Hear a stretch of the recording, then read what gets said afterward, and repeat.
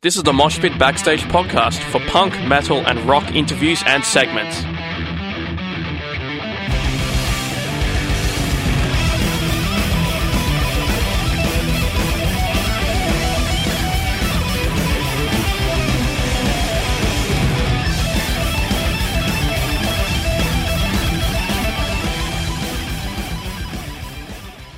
This is the Mosh Pit on Sin. I'm Alan, and joining me on the line today is Ronnie from the Red Jumpsuit Apparatus, who are coming to Australia this May for the 10th anniversary of their album Don't You Fake It, to play it in full.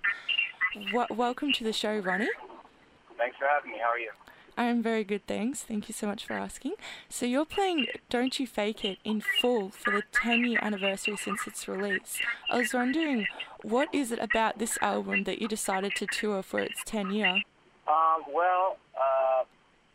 We actually, when this album first came out, we were still considered a new band, so we never really got the opportunity to tour the album in full.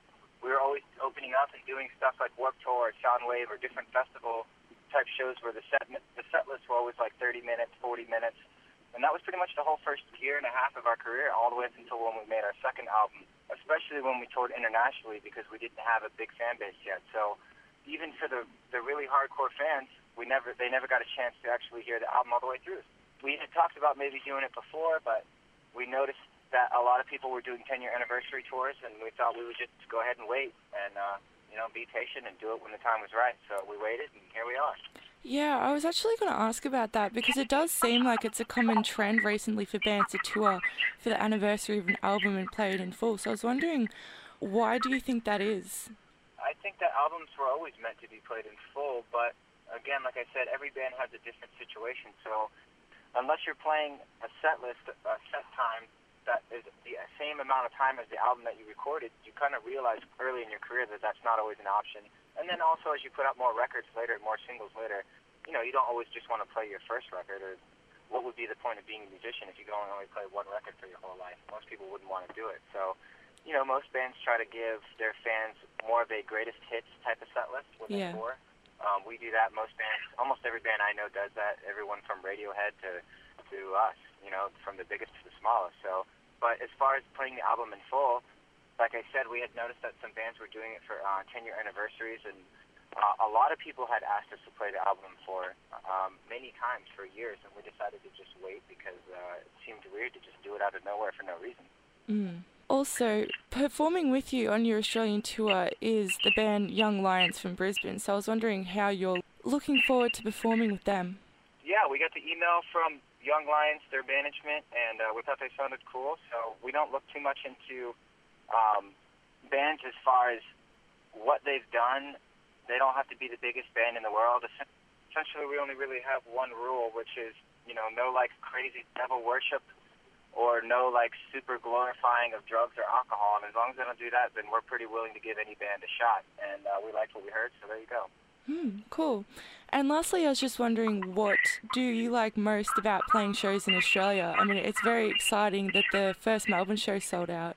Yeah, there's quite a few shows we believe that are going to sell out. One already did, so we had to book another evening, but to be honest with you, it looks like almost the entire tour is going to sell out. But I can't recall. I was thinking in my head, I had an interview before this one. I really can't recall a tour we've done in Australia that hasn't been successful. So, of course, we're going to go back because every time we come there, people show up. People have a good time. People hang out. They sing along.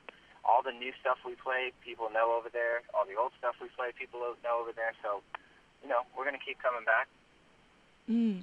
Well, it's very exciting, and we definitely look forward to having you back over here in May. Thank you for joining us today, and we wish you all the best for the tour. Absolutely, and one more time, that's Don't You Fake It from the beginning to the end, in the order we recorded it. It's going to be a lot of fun.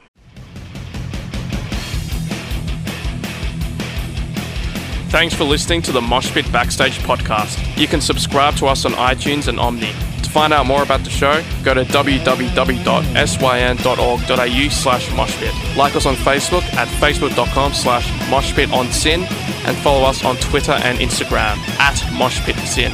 The regular Mosh Pit radio show broadcasts punk, rock and metal tunes and interviews every Thursday nights on SYN 9.7 on FM and digital radios. Listeners outside of Melbourne, Australia can stream SYN 9.7 online at www.syn.org.au. Thanks to Vintage Ruin for the music. Hi, this is Tommaso from Flash Gun Apocalypse. Hi, I'm Enid from Girls School. I am Phoebe Pinnock from Heavenly Axe. Hey, this is Gary Oldby of the Misfits. Hey, this is Kat Sproul from Horizon's Edge, and you're listening to The Mosh Pit on SYN FM.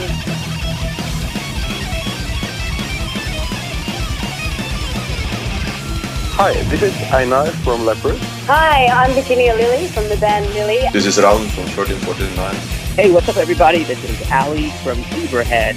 Hey, everybody, this is Charlie Benante with Anthrax, and you are listening to The Mosh Pit on SYN.